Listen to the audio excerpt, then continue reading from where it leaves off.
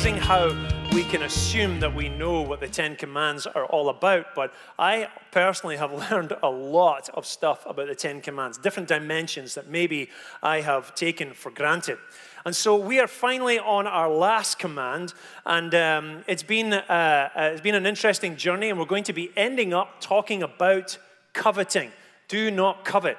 You shall not covet your neighbor's house, your neighbor's wife, male or female servant, his ox or donkey, or anything that belongs to your neighbors. I find it interesting that the ox and the donkey are right there in the same sentence with your wife, right? I don't know why they're together, but apparently it decides to give us a list of all the things you shouldn't covet. Well, I don't have any neighbor with an ox or donkey, so it looks like I'm okay with that stuff. Well, I think we can accept that these are all examples that are on that list. As I was looking into this, I started to ask questions about what coveting is, because it seems like a simple thing. But the problem with coveting is this: it's the only command that is really hard to measure. Everything else is about behavior or things that you do or don't do, and coveting is all about your heart. It's all about what's inside. It's all about what you desire inside. How do you measure that? In fact, in the laws of the land, we have crimes and we have laws that measure our crimes. If you kill someone, we have a legal system to measure that. But how do you measure coveting? How do you measure the desires of your heart, especially if you've not done anything? It's easy to look at maybe me or your neighbor beside you and think, well, they probably don't covet. They don't do that. But as Christians, we're really good at looking like we're not coveting. Right? Just because I don't chase after those things and don't fill my life up with other stuff doesn't mean I don't have that battle within myself. But then I came to this question. I've got 5 questions that I'm going to put up on the screen here. And the main question that came across my path was this: what is the difference between dreaming big and coveting? This year, our vision is all about dreaming big, right? We want to dream big. We have a calling that we believe that we're meant to go and do, as Jimmy Sellers says, a greater work. We believe we're meant to get a bigger building. Why? Is it just because we want a bigger, fancier building? Yes, but not just that. But we want to do a greater work. That's what we're being called to do. And so we're saving for that. We're planning for it. We're doing all the work for it. How long will it take? We're not entirely sure, but we're dreaming big. But how do you know it's not just coveting? What about this then? How do you know if your dreams actually turn into coveting? Is it possible that your dreams can just end up being coveting? Something that God gives you is a dream, it's a wonderful thing, and then it really just ends up being about you. You start making it about you. Can your dreams end up just being coveting? Should I even want stuff? Is it to the point where stuff has become such a distraction for me that I should just stop wanting stuff whatsoever? Well, what about how do I know what I want is actually okay to have? Is it okay that I want that car? Is it okay that I want that bigger house? Is it okay that I want to be recognized by my boss and given a higher pay? Am I not meant to be just working for God and God will look after me? Is it okay to want bigger stuff? How about this? Is it more holy to be rich or poor? In fact, you know, there's a theology that's called the prosperity gospel, the prosperity theology, that basically says if you're not wealthy, if you're not rich, then you're not a reflection of God, because God is abundant. He is rich, and He wants to fill us with all great things. He wants to give us many things. He wants us to have an influence on the world. And how are people going to know that you truly are from God if you don't even look like you're blessed by God? But then you have the other side of the pendulum that says that the root of all evil is the love of money. Now, if you maybe have got a problem with chasing after stuff anymore, maybe you should just get rid of that stuff and you should be content with the little stuff that you have. And poverty somehow makes you more available to be able to be spending time with God than having a bigger house that means you have to clean it more, you have to fix it more, you have to look after it more. And all the time that you're taking up that you could be doing ministry is now being spent on this house or this car or whatever it is. Where is coveting on this scale? It's a problem because we can think that we're in a holy place of dreaming, but there's a thin little line that switches over to coveting. And that's the question that I want to look at today. And what I'd asked myself was this: when was the first time that someone coveted? And I think it's pretty simple. I think it's pretty easy. You know what it is, and it's in Genesis. And so we're going to read Genesis chapter 3, verses 1 to 7. Genesis chapter 3, verses 1 to 7. The serpent, was more crafty than any of the wild animals the Lord God had made. And he said to the woman, did God really say you must not eat from any tree in the garden? And the woman said to the serpent, well, we may eat fruit from the trees in the garden, but God did say you must not eat fruit from the tree that is in the middle of the garden. And you must not touch it or you will die. He didn't actually say the touch part. But anyway, that's what she said. You will not certainly die, the serpent said to the woman. For God knows that when you eat from it, your eyes will be opened, and you will be like God, knowing good and evil. When the woman saw that the fruit of the tree was good for food and pleasing to the eye and also desirable for gaining wisdom, she took some and ate it. She also gave some to her husband who was with her and ate it. He was right there. Then the eyes of both of them were opened, and they realized they were naked, so they sewed fig leaves together and made coverings for themselves. All right, so we've asked all these questions of what is it to covet? What is it? What does it look like? When do I know when I'm coveting and when I'm not coveting? I want to suggest 5 things from the scripture that show us when we're coveting. 5 things that coveting is. Are you ready for this? Here we go. Number 1, coveting is when I want something more than God. Genesis 3:6 says, when the woman saw that the fruit of the tree was good for food and pleasing to the eye and also desirable for gaining wisdom, when she saw it, when she wanted that thing more than God, that's when she took the first step of coveting. How do we know then? How do we know you want something more than God? I've got 2 suggestions for you. Number 1, it's when we start looking at something God said no to already. I don't know if we really need to go into that too much. If your mum has told you not to touch the jar of cookies and all you do is drool looking at them, you know you're putting yourself in the position of, I know she said no, but I really want it. We're torturing ourselves. It's desiring something intensely. Now, you have to understand, if you don't take the cookie, you haven't committed any crime. You're not going to get any punishment. But in your heart, there is something that is driving you to be tempted with taking that cookie. It's when we start looking at something God said no to. It's also this. It's when you can't be happy for someone else who has what you want already. Romans 12:15 says, rejoice with those who rejoice. Have you ever been on Facebook or something where someone posts a new job that they got, or they just got engaged, or they just got a new house or a new car or something? They're always taking a selfie of themselves in their awesome part of their life, right? You never see people taking selfies of themselves in a really difficult part of their lives. Always the most awesome part of my life right now. It's just so awesome right now when you're on top of a mountain and you're just got your own house and you know, you got a brand new car and everybody loves you. And I got people sending me money in the mail. That's the type of life I lead, right? And you're looking at it going, that's what I want. That's what I want. And yes, you do want it.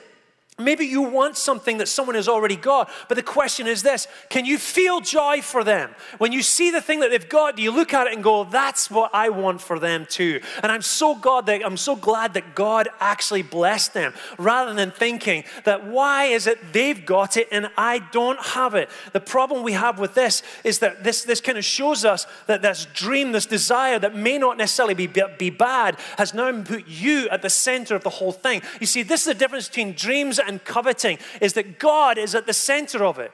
When you're placing God at the center, you know you're at the right place.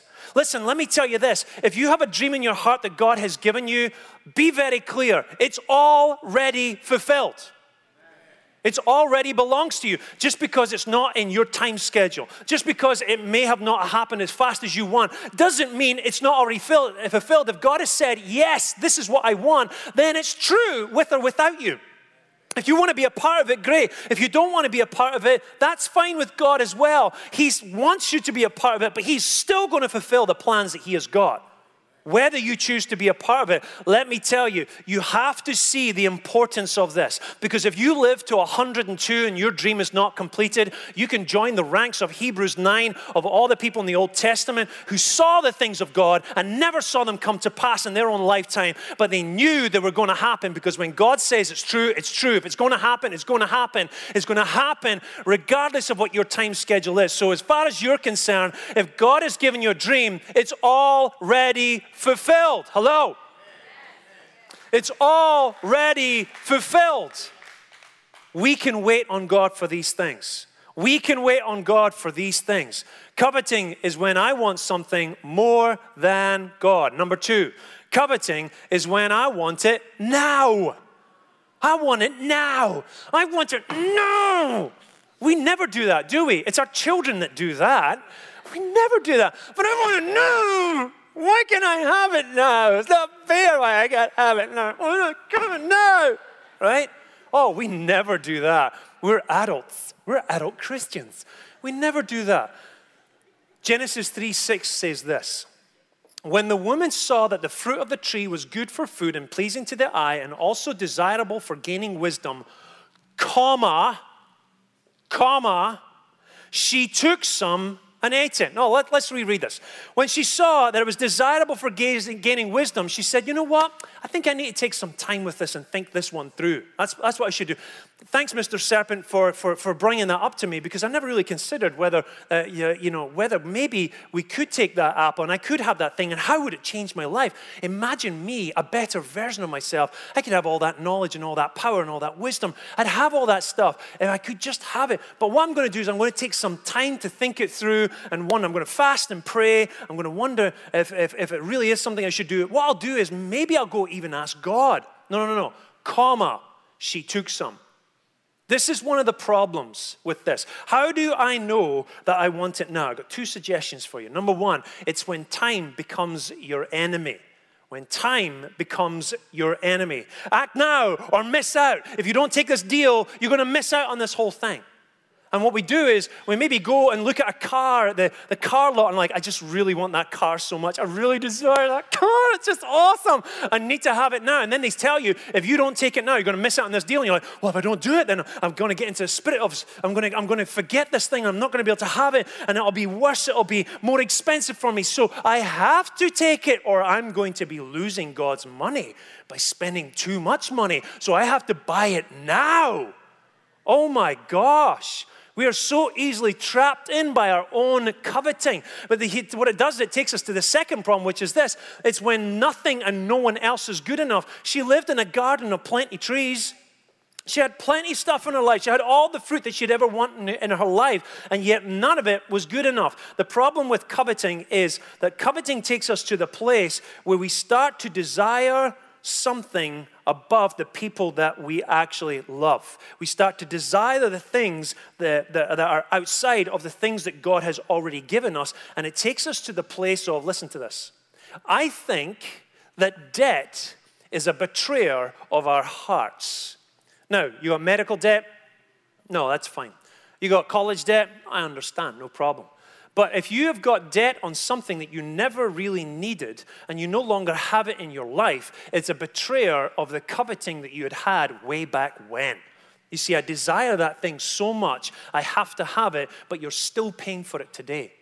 You're still paying for this thing that you don't even have in your life anymore. When you've got nothing and no one else is good enough, it's basically saying you can't enjoy what you already have. You go to that car dealership, you look at that brand new car, and you're like, well, maybe we can't take it today. We should think about it. You get in the car that God has already given you, and you're not grateful for the car that God has already given you. You're not driving away going, thank you, Jesus, for this car you've already given me. Thank you, Lord, for this wonderful car that I've got. Yes, it rattles, it seems to shake, but it does roll, right? Rattle, shake, and roll. Shake, rattle, and roll, right? It just seems to keep rolling, so I'm rocking and rolling all day long. So I should be fine with that. And I can't be grateful for this one thing that God has already given me. And look at that. It's when nothing and no one is good enough. She took this apple and gave it to her husband. Now, he's responsible for himself. He was right there. He could have said, no. What are you doing? This is not what God's told us to do. He didn't do it. He's responsible for himself. But still, she turned and went, how about you? And she put him in the mix of coveting too. He was now being tempted himself. Listen, how many of you gone off and bought something and you just decide to go ahead and do it, but you didn't actually call your wife? Hello, few amens right now. How many of you have done something and didn't go home and ask your husband, hey, do you think we should do it? And he went, you know what, babe, we've been saving up for this. Why are we buying a new pair of shoes that I can't even wear, right? Why are we buying a new pair of shoes when you've got 20 shoes in your cupboard? What do you call it? Closet, right? There's a pantry, right? Why? Makes sense. Makes sense. Okay, you've got plenty of shoes over here and one more pair of shoes. I know they're gorgeous and they were on sale and you've saved so much money, but we agree we're going to go save for this thing over here that we think God is leading us to.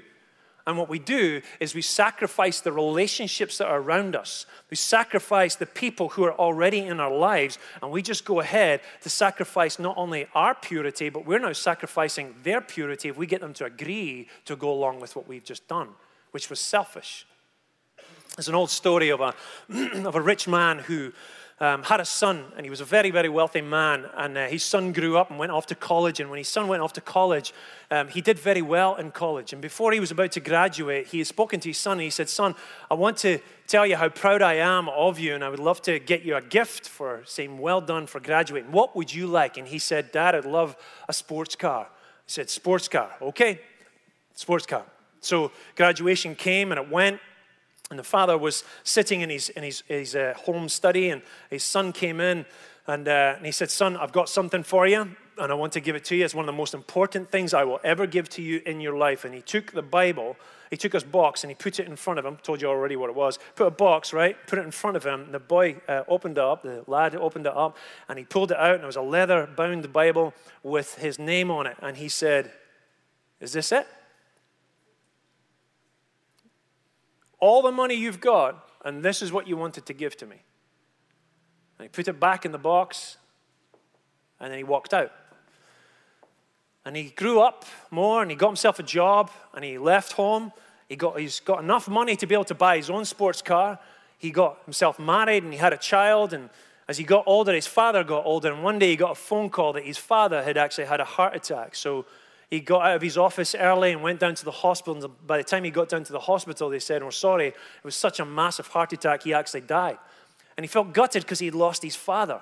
And so he had to go home and start making plans for his father's funeral with his mother. And he went home and went to his father's office to look through some of his stuff to see his will and to find his documents, etc. And then he came across, as he was sitting there, he saw the Bible that was sitting on the shelf. And he remembered the day when his dad gave it to him, but he never received it. So he got up and he took the Bible and he sat down with it just to read it. And he opened it up and there was a small card inside that said, "Congratulations, son, I'm proud of you. Go pick out the car that you want." I want you to understand that you don't spoil what you have by desiring what you have not. What you now have was once amongst the things that you had only hoped for. Let me tell you this, the only thing that is worse than waiting is wishing that you had. If only you had waited. You've got stuff in your life right now that you wish you didn't have anymore. And you wish that you had just waited for that very thing. Number 3. Coveting is when I want something at any price. When I want something at any price. God is a free will God. He has given us the freedom of our will. You can ask God, "Can I have it?" "No." "Can I have it?" "No." "Can I have it?" Go ahead. Do as you wish. Because God is not going to be a policeman to us. He's going to be a father to us. And that father eventually will allow you to do what you want to do because that's what we get to do. It's a free will thing.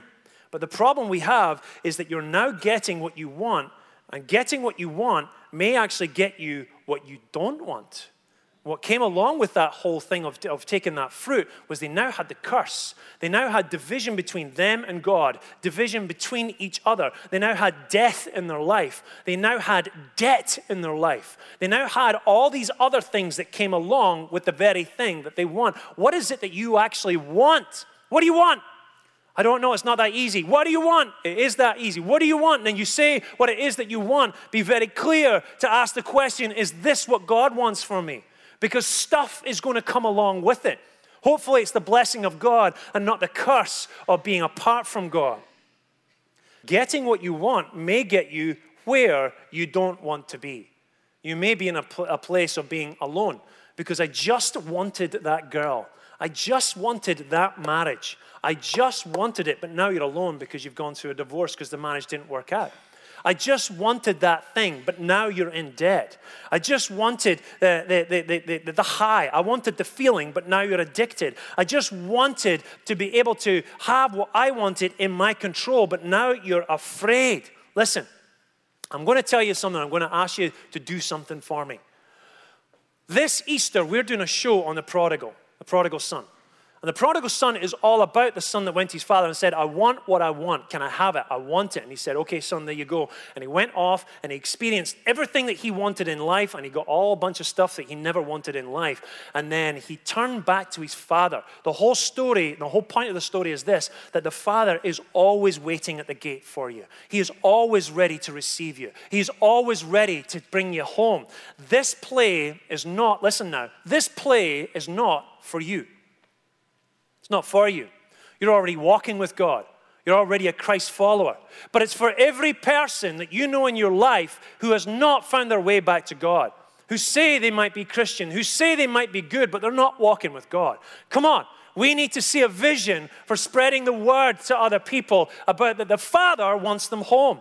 Now, maybe you're not the type of person who can tell other people about the gospel of Christ so easily because you find it difficult and you're still going through a learning cycle. But this show has been put on. The best music, the best choreography, the best backdrops, the video that's going to be put together. It's going to be phenomenal. And it might be the one opportunity that for someone in your life to be able to hear the gospel of Jesus Christ through one of the parables that he told, which is the story of the prodigal son. Do you think you can invite someone? Hello?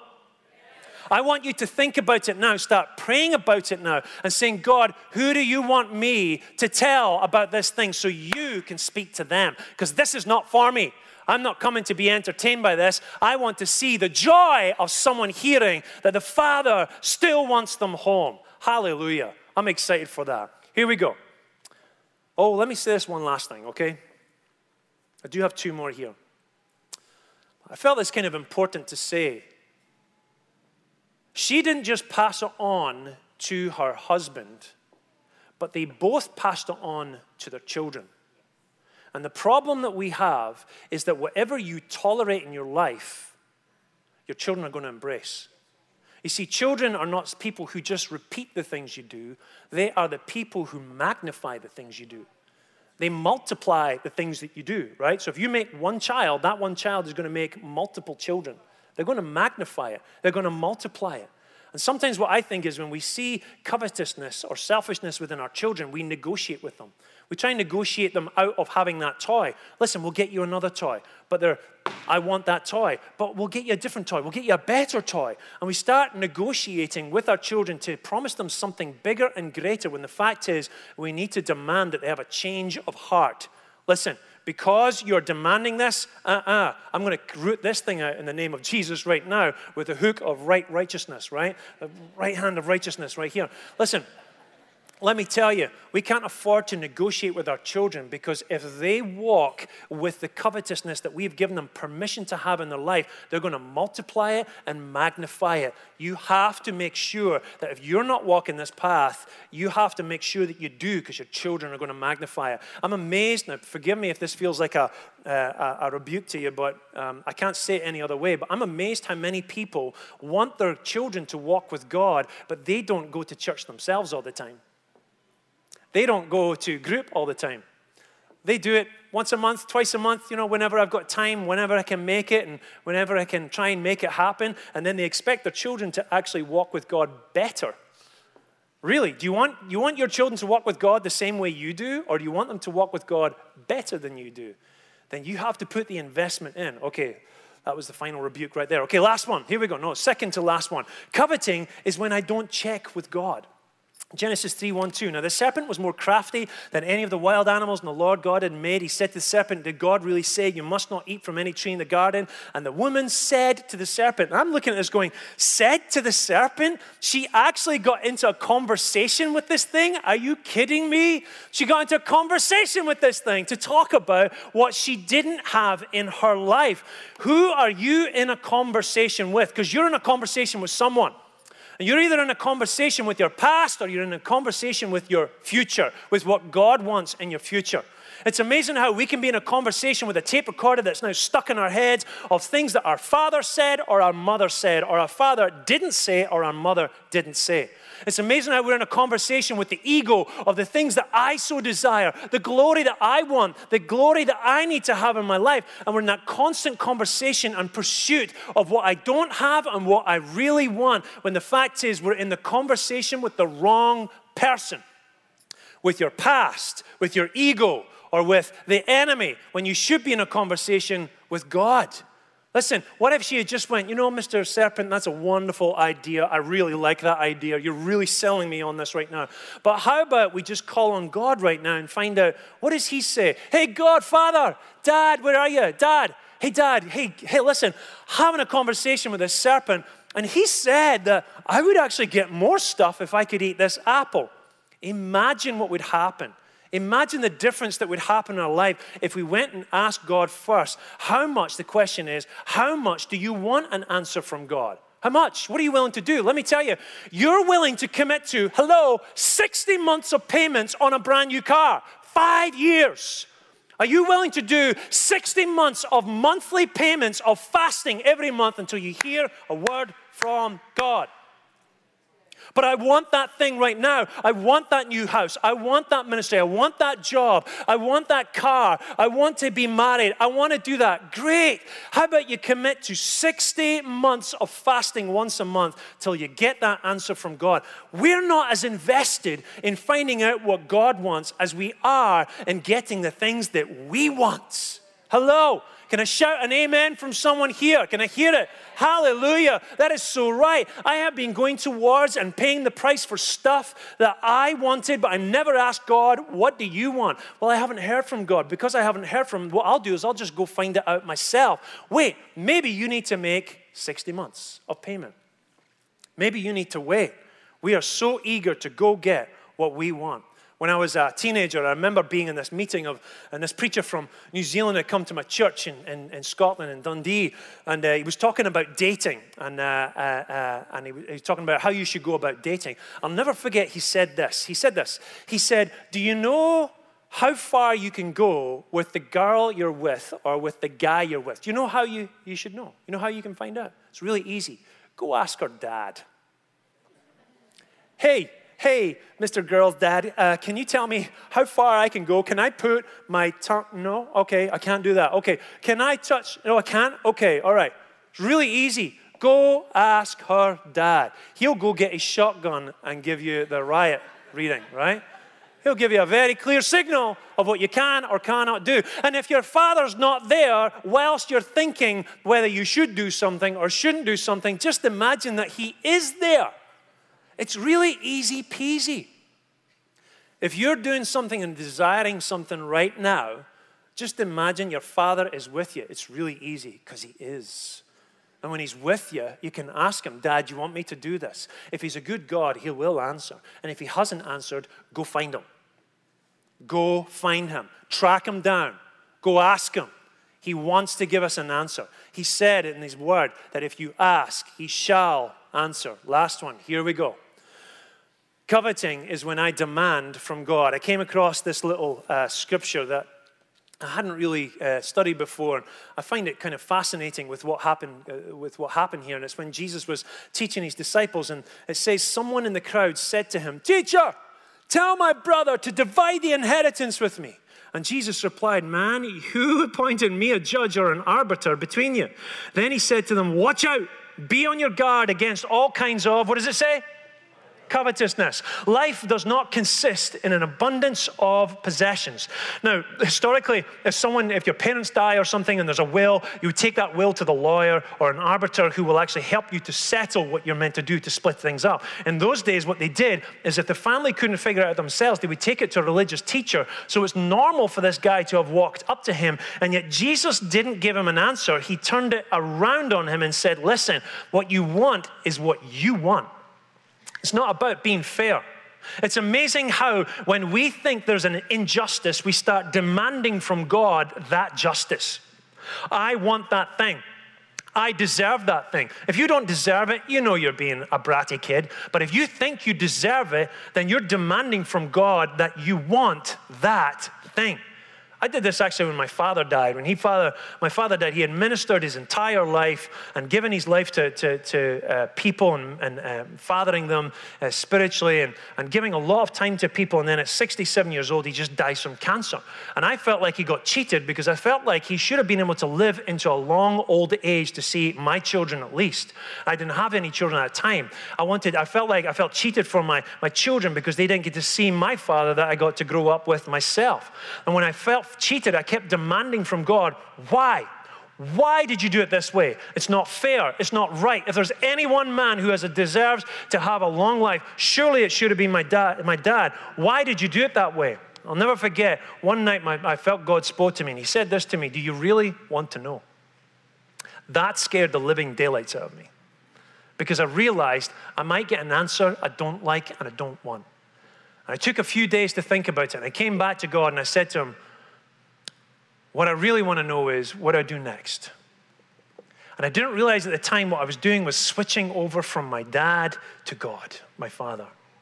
And you have to understand that God the Father is the one who understands everything that you need. And he doesn't want to give you everything that you want. He wants to give you everything that you need, not everything that you want. Because he has a bigger plan. And it's to prosper you. It's to multiply you. It's to bless you. That's what our Father wants for us. I was reading a book not so long ago, and it's called by C.S. Lewis. You've heard of C.S. Lewis?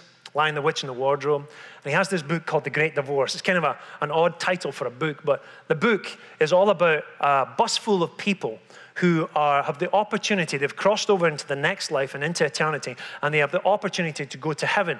But on this bus, they are actually in a city that's a very grey city. What I love with C.S. Lewis is the way he kind of describes things. He describes it in such a way that he's describing hell. So we have this idea that hell is like, some devil with a pitchfork and he's got fire and he's just making it worse for you. But he actually describes it as a very grey city. And so they get on this bus to take a journey up to heaven to see what it's like. And when they get there, they notice that everything is really hard, that even the grass is hard. It's so tough that if you touch it, you could cut yourself. And it wasn't that heaven was so hard, it was that they were so weak and so soft. And they were easily injured by the glory of God. And so they had an opportunity to decide whether they accept Jesus Christ to be able to enter into the kingdom of heaven, or did they want to go back to where they came from, which was the grey city. And many of them went back to where they came from. But how C.S. Lewis described hell was fascinating. He said, hell isn't the place where you're being punished by the devil. Hell is where you are and where you get what you want. You get everything you want. You want a house? You've got it. You want someone else dead? You've got it. If you want to steal something, you have it.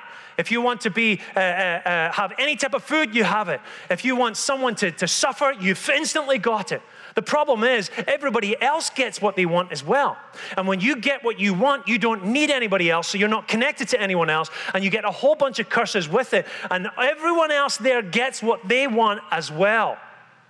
Oh, that would be like a children's party with a parent. That's what that would be like. What a mess that place would be. Starts off as fun, starts off as awesome, eat as much as you want, do what you want, and suddenly the kids turn on each other and they hate each other just like that baby right now. That's what hell is like. In James, this last scripture, it says, what causes fights and quarrels among you? Don't they come from your desires that battle within you? You desire but do not have, so you kill your relationships. You kill your opportunities. You kill your own life. You covet, but you cannot get what you want, so you quarrel and you argue. You've been in an argument lately? Maybe the problem is you. Who would have thought? You do not have because you do not ask God. When you ask, you do not receive because you ask with wrong motives, that you may spend what you get on your own pleasures. I want you to take a finger. A pastor did this with me recently. Take your finger, right? No, this finger, not the middle finger. And then I want you to do this, right? And I want you to say to me, you know what your problem is? Say it with enthusiasm, okay? You know what your problem is? I want what I want. Let's do it again. You know what your problem is? I want my way. You're right. That's my problem. That's your wife's problem with you. That's your husband's problem with you. That's your children's problem with you. That's God's problems with you. That's all the unsaved souls that are waiting for you to go to them. That's their problem with you because you want your way. This is why I believe that God left this command at the very end. Because once he had said everything, he said, here's the measure of what you shouldn't do, but here's the root of the problem. You want what you want. See, it started with Adam and Eve, and it's still inside of us. Every day we have to fight this, Christians. We have to fight this thing. If you're going to be a Christian and walk with God, we have to fight this thing within us.